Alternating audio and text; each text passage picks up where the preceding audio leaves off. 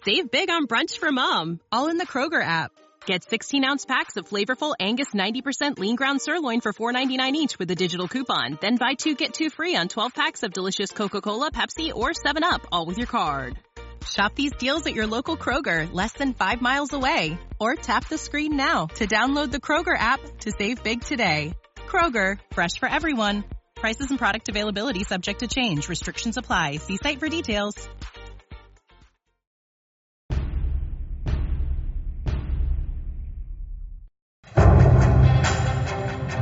In the early 1970s, the idyllic Californian seaside town of Santa Cruz would be plunged into panic. One day there would be a body part found somewhere or washing in from the ocean. Innocent young women were being raped, murdered, and dismembered. He picked up a sack with the remains and then heaved it over. And all the while, the elusive killer was right under the noses of the cops that pursued him. He had a great personality. He was a likable guy. What kind of man could commit such heinous crimes? He would have oral sex with a decapitated head. Was he a terrible product of his environment? His mother would lock him in the basement room at night because she had this idea that he could possibly sexually assault his sisters. Or was the co-ed butcher born to kill? He just erupted. Ah!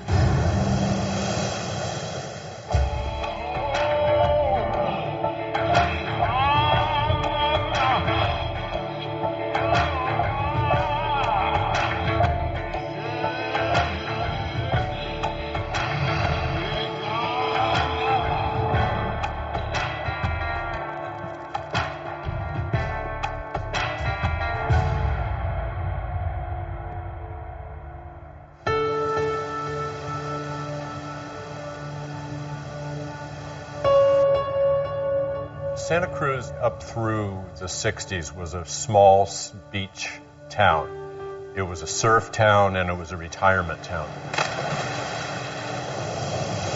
Then the university popped onto the scene in 1965. It was the dawn of the hippies, of the age of Aquarius. So there was a very free and easy feel to life here. A lot of the counterculture that essentially bled over from San Francisco area and came down here. A lot of the so-called the hippie types ended up forming communes here in Santa Cruz County, and that was attractive to a lot of young people, and including young girls. And people were coming from all over the country just to live that free and liberating lifestyle. But in 1972, the peace in Santa Cruz would be shattered. All of a sudden, there were bodies being washed in on the ocean. There were grisly discoveries. And the thought was from a lot of people in town, what the hell is happening to our little paradise? We were dealing with a lot of missing person reports. It became clear that somebody was killing young co-ed hitchhikers. 18-year-old Fresno college student Anita Luquesa vanishes. A severed head found in the mountain. It was just the skull. We had no body. Mary Ann Pesh, an 18-year-old co-ed and talented skier, disappears. It became a very confusing time for homicide investigators. 15-year-old ballet dancer Aiko Ku, abducted. It just seemed like a world gone crazy. Cindy Shaw, 18 years old and babysitting to earn her way through college, goes missing.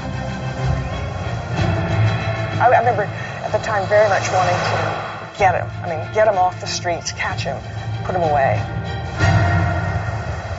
The media christened the mystery killer the co-ed butcher. Whenever we see somebody under the age of 18 who was hitchhiking, we would pick them up and take them to juvenile hall. And there became a big outcry of that we were violating their right to hitchhike. But in reality is that we were just trying to save their lives. And it went on.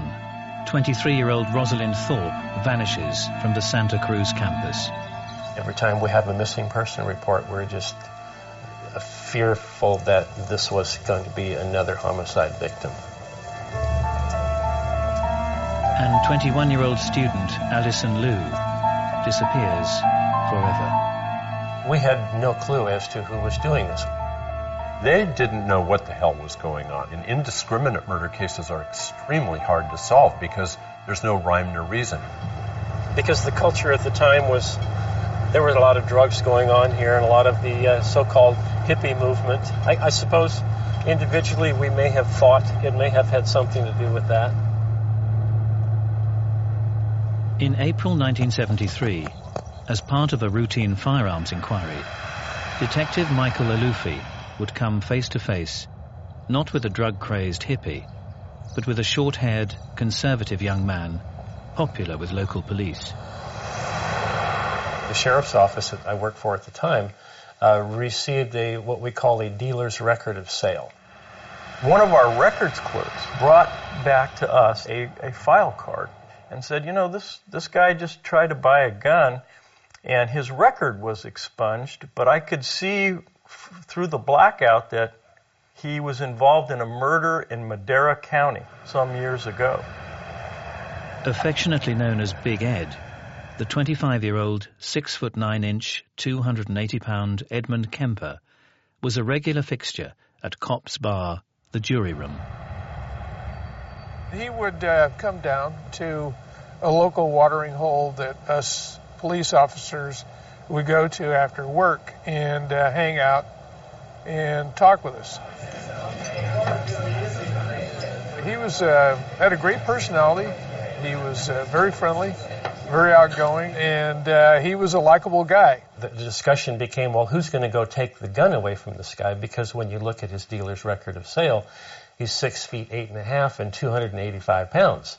So he's a pretty big guy. So being the junior detective, I drew the straw. There was some apprehension involved, just due to the guy's size. Big man, big gun, and little old me. Although unfamiliar to Alufi, the gun owner was definitely not considered a suspect in the co-ed killings. Big Ed lived with his mother on a pleasant, peaceful suburban street. But the address was unclear. We parked right there, and we looked around, couldn't find much of anything. There were several places that had basically the same address, so we weren't sure which one was his. We were, I'm just guessing at this point, right around this point right here, when a car came around the curve and pulled up right there where that car is. I told Don, I said, let me go ask this guy if he knows where Kemper is. So as I approached the car, there was a gentleman in the car lying across the front seat with the door open, and he was fiddling underneath the dashboard. And I was just about to this point when I said, excuse me, I'd like to speak with you for a second. When he got out of the car, he got out of the car, and he got out of the car, and he got out of the car. And immediately I knew that this was Mr. Kemper, the man I was looking for, because he towered over me, and I'm 6 feet tall. So from here, we explained that, what we needed to do. We needed to take his weapon to make sure that he was authorized to have that legally. We came to the trunk, and he had his keys in his pocket, and he went to put the key in there.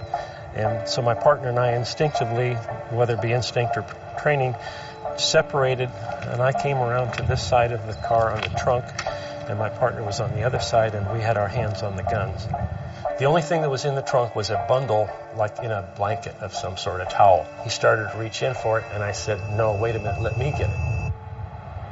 I reached in the trunk, got the bundle, and inside of that was the weapon that we were looking for. And I noticed there was nothing in the trunk, no liner in the trunk or anything. I thought that was a little strange, but we took the handgun and we left. Alufi handed the gun in at the station and thought no more about it.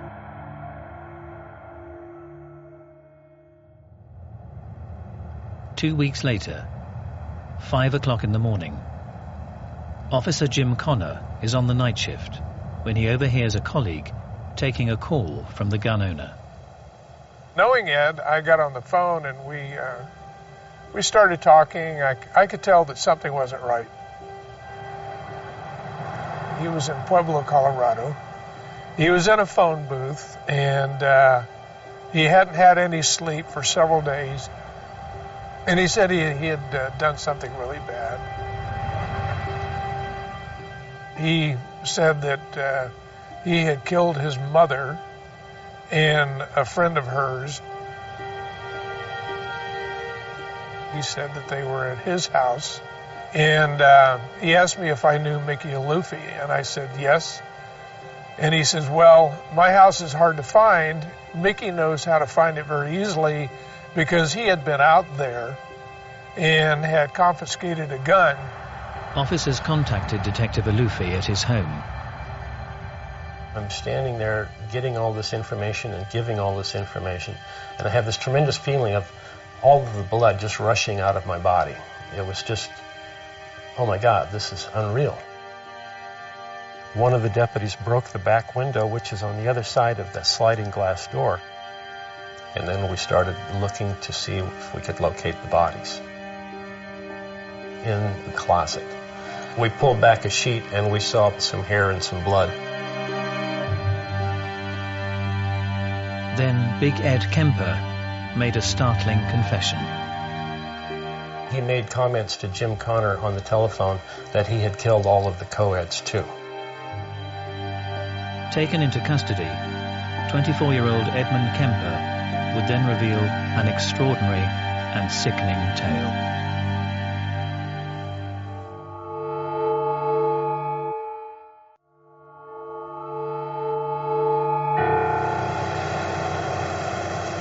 In the early 1970s, the Californian beach resort of Santa Cruz had been stunned by the mysterious disappearance of a series of young college girls and a catalogue of gruesome discoveries. Then in April 1973, 24-year-old, 6'9" Edmund Kemper unexpectedly confessed that he was the infamous co-ed butcher, and that he now had a tally of 10 murder victims to his name.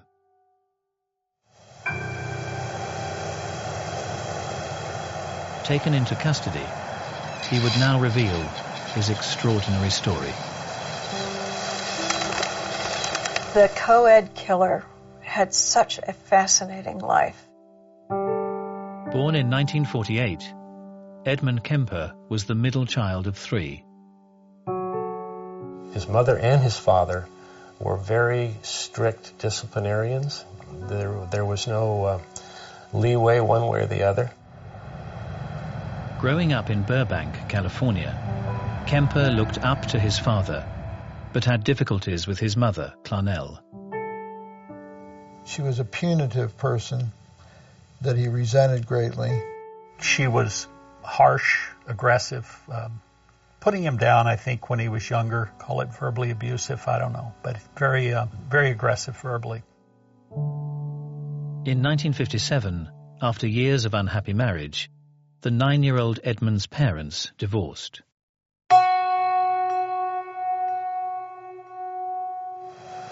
Clarnell, Edmund, and his 2 sisters moved away. Kemper was already behaving oddly. He showed a lot of pathology as a child. He would cut off the heads of his sister's dolls, in other ways deform the dolls. At 10, he had made a comment that if he ever had to kiss his teacher, he would have to kill her. And when you think about a 9 and 10-year-old at that point having that kind of a thought process, you begin to wonder, you know, what is it about him? The young Kemper was developing a violent fantasy life. He moved from dismembering dolls to harming animals. He admitted once burying a cat alive, later digging its body up to play with.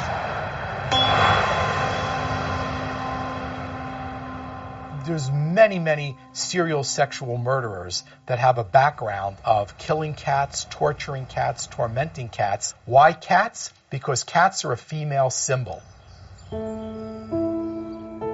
Kemper was showing warning signs that the FBI have since identified as common amongst a number of serial killers. Basically, you're dealing with a young male that is engaged in fantasies that are aberrant and destructive and violent before adolescent. You're looking at an individual that has a broken home, a cold and distant mother, a absent father through divorce or just abandonment. They get into animal torturing. There are patterns that are identifiable. Kemper grew taller, stronger, and stranger. His mother put him in the basement room and would lock him in at night because she had this idea that he could possibly sexually assault his sisters. He described it as having a cot and a sleeping bag and a light hanging down from the ceiling with just a bare bulb and a string. He talked about it as being a very difficult time in his life, very scary. You could hear rats running around at night, that kind of thing. As a teenager, Kemper left his mother, heading to Los Angeles to seek out the dad he idolized. He had hoped to go and live with his father, and he described to me that when he went there, he was rejected by his father. Edmund Kemper was sent to live with his paternal grandparents on their remote farm. Here, the troubled teenager's violent fantasies would be realized for the first time. He found his grandmother to be an authoritarian and a disciplinarian, like his mother. His grandfather was out shopping or whatever, and he took a .22 and shot and killed his grandmother.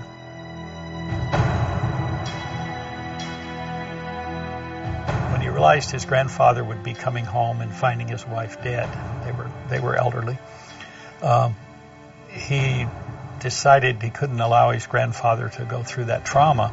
So when his grandfather came in, he shot and killed him. He said he didn't want the grandfather to suffer knowing that his wife was dead. It's the most bizarre statement. I mean, you don't go out and just shoot somebody to keep them from finding out that their wife is dead.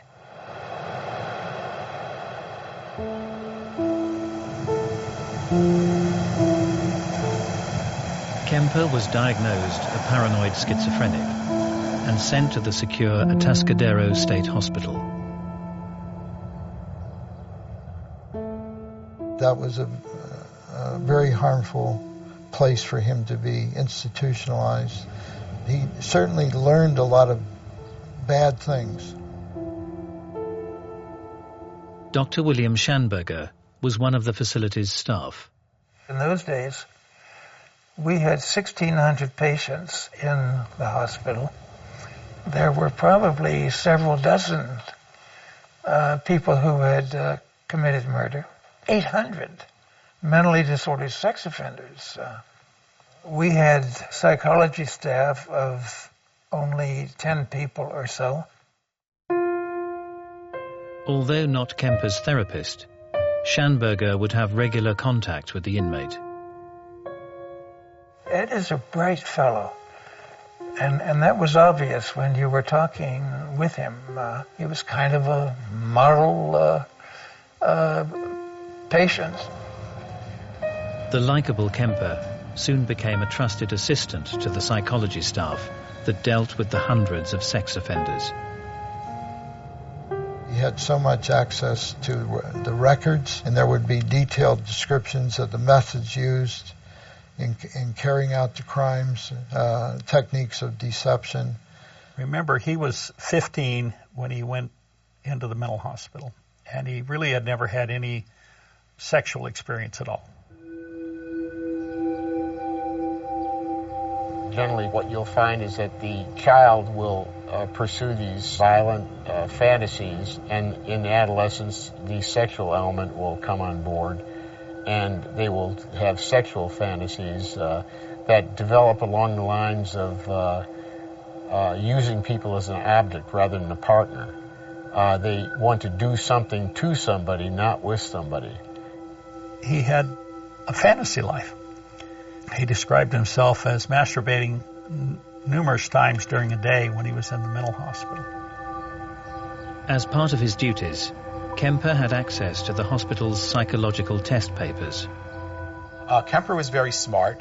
He knew what psychiatrists and psychologists wanted to hear. He knew all the criteria for different diagnoses. They treated him, and I think they thought they cured him. After 5 years in the secure hospital, Edmund Kemper, now 20 years old and 6 feet 9 inches tall, was released.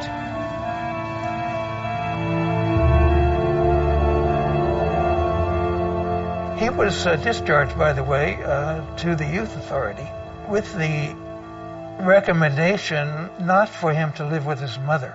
Unfortunately, the youth authority didn't follow that advice, and he wound up living with his mother. His social life, I'd say, was very inadequate as he described it.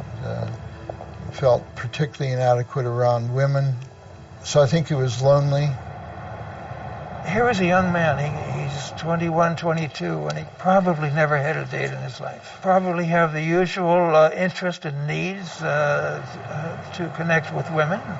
What can you tell someone about yourself? That I murdered my grandparents and I was in a mental hospital for the last 5 years of my life. I can't imagine how difficult it would have had to be. That doesn't excuse anything, but it, in my mind, describes the situation. So he started picking up co-eds, and some of them he wound up murdering, and doing even worse things at times. In custody, Edmund Kemper would reveal to investigators the full horror of his extraordinary crimes, in minute and graphic detail. It's about as serious and complex series of sexual pathologies as I've come across. He said a lot of things that they're kind of disturbing.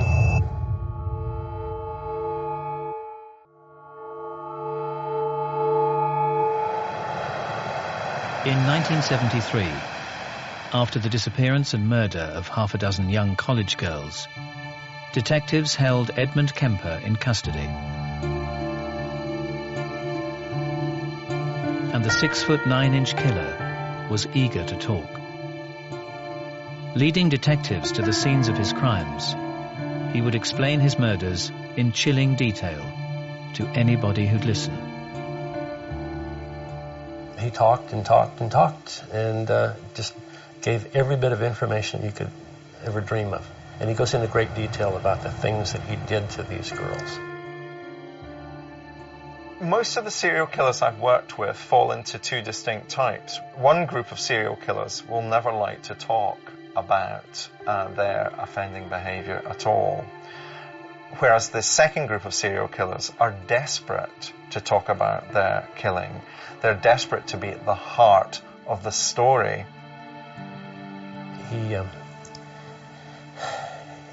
He said a lot of things that they're kind of disturbing. Investigators learned how Kemper had taken months to develop his strategy for abduction. He spent a lot of time traveling all over Central California and even down into Los Angeles. And what he would do is he would find hitchhikers and he would essentially do a practice run. As he would drive off with the young women, he would look over at them, think about fondling their breasts, and have great sexual curiosity about them. Over numerous trips, Kemper honed his harmless persona and perfected his plans. Only then did he feel confident enough to act out his fantasies.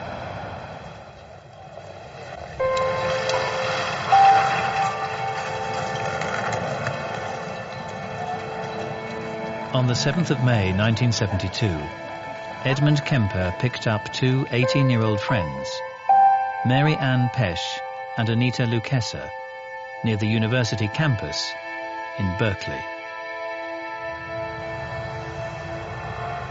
They would get in the car and he would drive off, and immediately he would say, "Oh, I don't think your car door is closed." And he's huge. He's a big man. He could reach all the way across the car, open it, close it, and then he would drop a chapstick behind that mechanism. So if they became afraid or they wanted to get out, it wouldn't allow the mechanism to work. Kemper drove them to a remote spot. He told detectives that, holding the girls at gunpoint, he had forced Anita to climb into the trunk. He then returned to the car and stabbed Mary Ann until she was dead.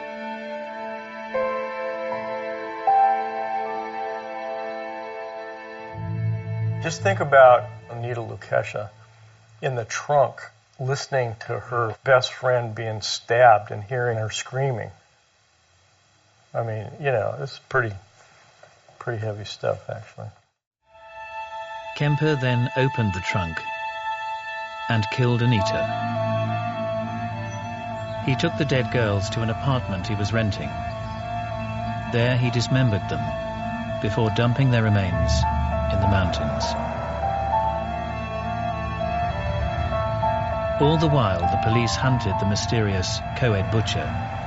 The seemingly harmless Edmund Kemper was sitting next to them in their favorite bar. I remember Ed being there on many occasions, especially during the time of the homicides that were going on. He would come in and have a few beers with the guys. He was a likable guy. While he was with them, he was able to think about, here I am, an ongoing murderer, and they don't know anything about it, and they fully accept me, and I'm one of the boys. He was a police groupie, actually, is the best way of describing it. Many serial sexual murderers have a fascination with police. That's part of their psychology. And they do that for a number of different reasons. To hang out with them was one, but they also sometimes can follow the investigation and see if they're talking about it at all. This is very stimulating for them. It was just talk about, you know, a girl found here, a girl found there, and body parts washed up on shore, and this kind of thing. It was a conversation among the guys when we were at the jury room.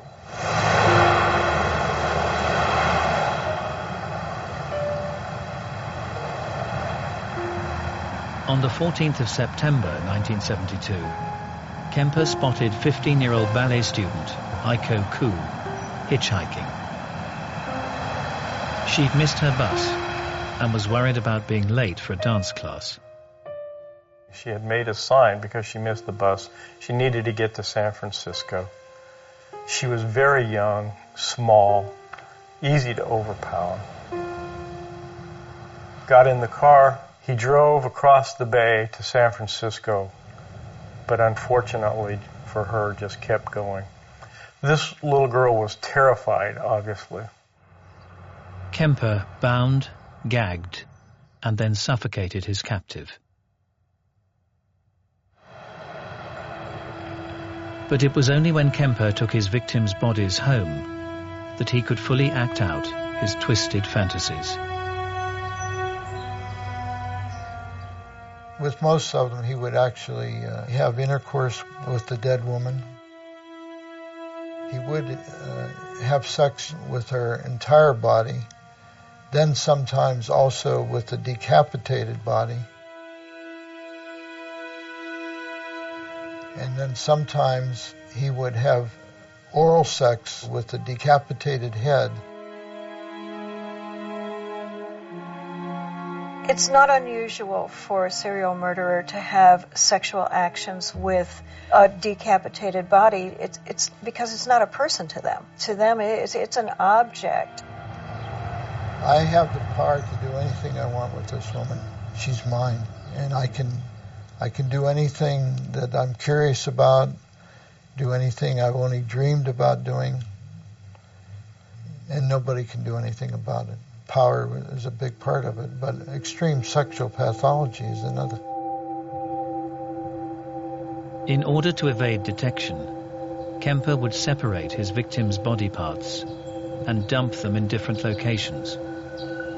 One spot, just minutes from Detective Terry Medina's home. When I did find out that he was up here, that made me reflect on my wife. You know, we had 2 small kids up here, and she would be home alone a lot. So that gave me kind of a funny feeling in the pit of your stomach. He was a predator.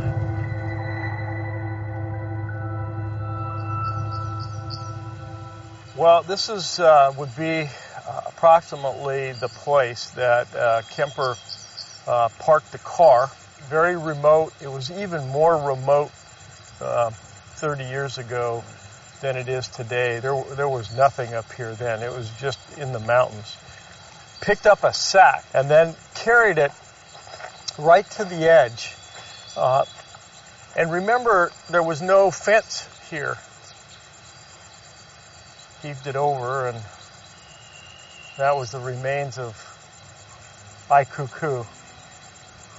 Of all of these murders, that's the one that I think affects me the most as I think about it. I mean, they're all brutal, but that one just seemed to stick with me. There's some, those of us that do murder cases, there's always some that seem to get inside you.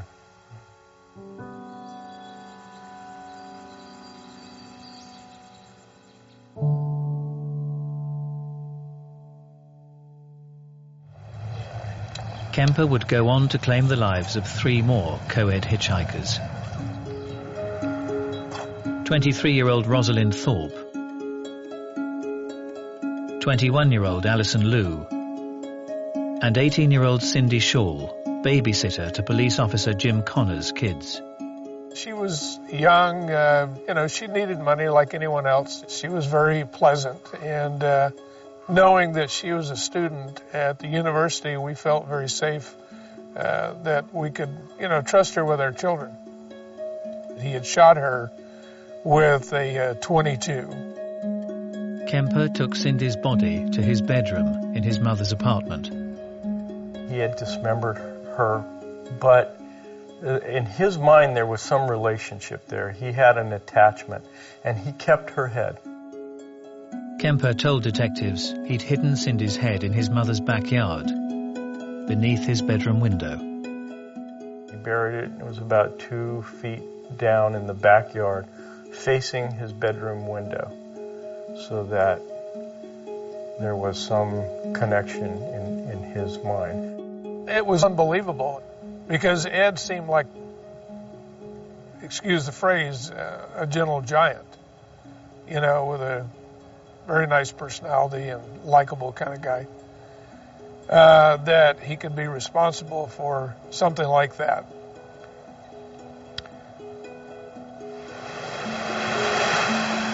In addition to the murder of his grandparents, Edmund Kemper had taken the lives of 6 young women. Next, he would commit a murder he'd dreamed of all his life.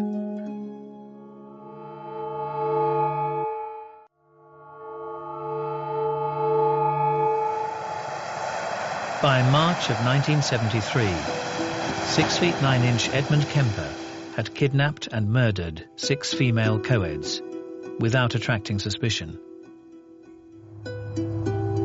But in April, Detective Michael Aluffi's routine visit to confiscate a firearm had unwittingly sent the suspicious Kemper into panic. This whole process of me taking the handgun away from him, he was under the impression that I was playing cat and mouse with him.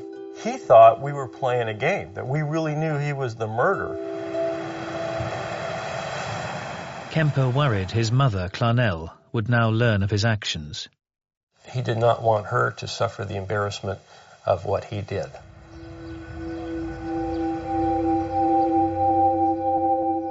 Edmund Kemper resolved to finally commit a crime he had fantasized about since he was a child. He got up at 4 o'clock in the morning, took a hammer, went into his mother's bedroom, just jammed that hammer through her head several times. That was a very messy murder. Kemper's mother would suffer the same fate as the young co-eds, and more. He cut off her head, and then he inserted his penis into her mouth. Put it on the mantle above the fireplace, and just yelled and screamed at it. And at times he threw darts at her face. He talked about all the time she had screamed at him and yelled at him or belittled him.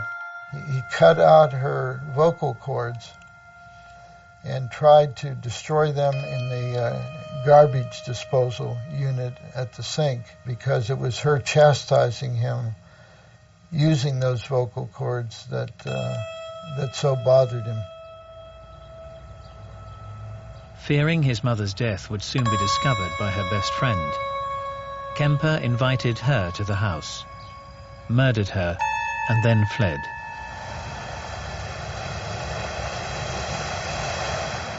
It was only after driving for 3 days without rest that he called the police and gave himself up.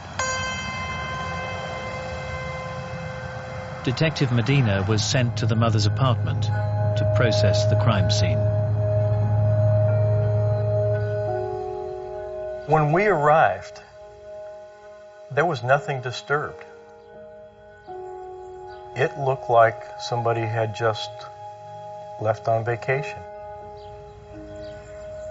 We flipped over the mattress, and of course it was soaked with blood.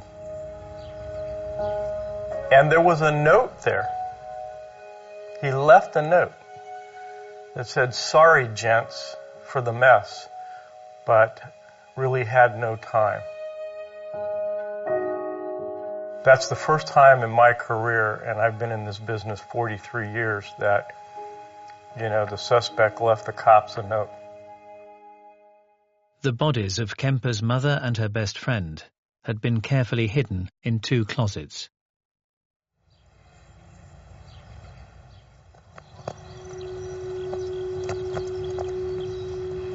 In October 1973, Edmund Kemper would be tried for multiple murder. Both prosecution and defense searched for the answer to the question on everyone's lips. Why would this large, friendly, cooperative guy, why would he kill all these people? Defense investigator Harold Cartwright spent over 100 hours interviewing Kemper. I never at all felt threatened at any time by, 260 pounds or something, 6'8" or whatever. And he's an enormous man, but he was just sort of like a gentle giant. But it seems Kemper's demeanor with the opposite sex may have been very different. Cameron Jackson, a graduate psychology student at the time, was asked to perform a standard personality test on him. I was the only person in the room with him, and I read the questions to him, and he was very cooperative. And then suddenly, just out of the blue, he both started to get up, and he just erupted like a volcano and he's like that, and his hands and everything, and I just went like that backwards, and in immediately came 1 or 2 policemen who calmed everything down. It was just so fast and such an overwhelming rush of anger and emotion and fury. I don't really remember the exact question now that I was asking, but I'm sure it had something to do with women.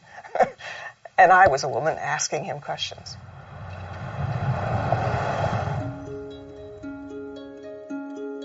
In the courtroom, Kemper's taped confessions were played aloud.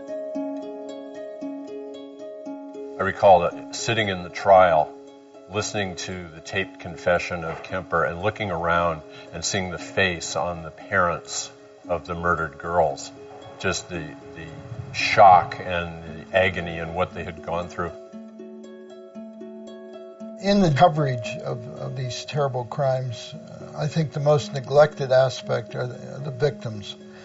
There's a brief mention of their names usually. These were all young college girls. They were working towards a career. They might have chosen to have a family. All of that is lost when a murderer comes along and takes them away. What a tragedy. In those families where a young woman was murdered and taken away, the tragedy of that is as much alive today as it was back in 1972. On the 8th of November, Edmund Kemper was found guilty of 8 counts of first-degree murder and sentenced to life imprisonment.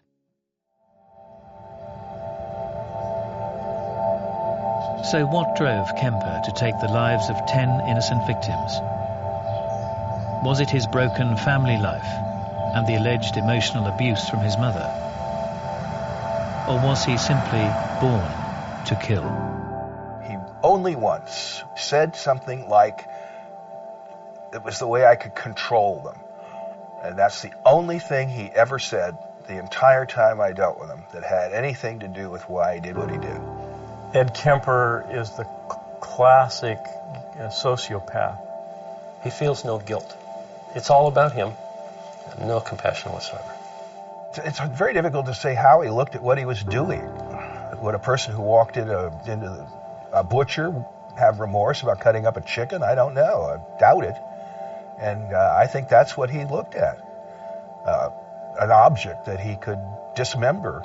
You know, you look at him and you say, okay, something happened. His wiring was crossed. He had a chemical imbalance. He had something. And then you look at him and you say, no, this is strictly environmental. You know, the way he grew up, all the life experiences that he had led him to the point that he becomes this serial mass murderer. Maybe he was killing his mother all along. Who knows? I think when we're all studying serial murderers, we want to find something to blame. It's got to be this crazy mother that he had who locked him in the cellar, but she must have felt something. You know, people who are around serial killers for a period of time will pick up some type of a feeling. They can't describe it, but they know something. There are genetic and biological factors, there are sociological factors, and there are complex psychological factors, all of which interact. And if we're going to ever reduce and prevent these things, we have to attack it on all these levels. I don't think anybody is born to kill. I think everybody is born with a series of pluses and minuses in their makeup, both physically and mentally and emotionally. I think that things happen to people. Most people are able to cope with it, deal with it. Some people are not.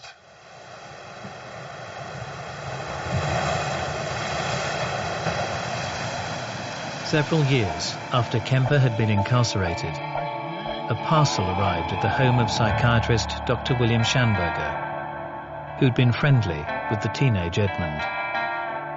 I received in the mail this cup from Ed Kemper. It said that it took him about a year to make, and it's a very, very complex. It's like a battered cup. And on the cup is written also, I beg your pardon.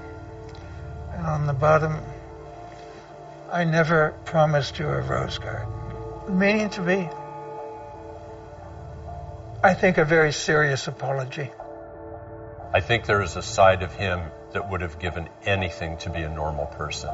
I could see that in him. I could see it while he was testifying. there's a part of Ed Kemper that is as horrified and as disgusted with what he did as the rest of us are. I'm sure that there's no part of him that is happy with what he wound up doing.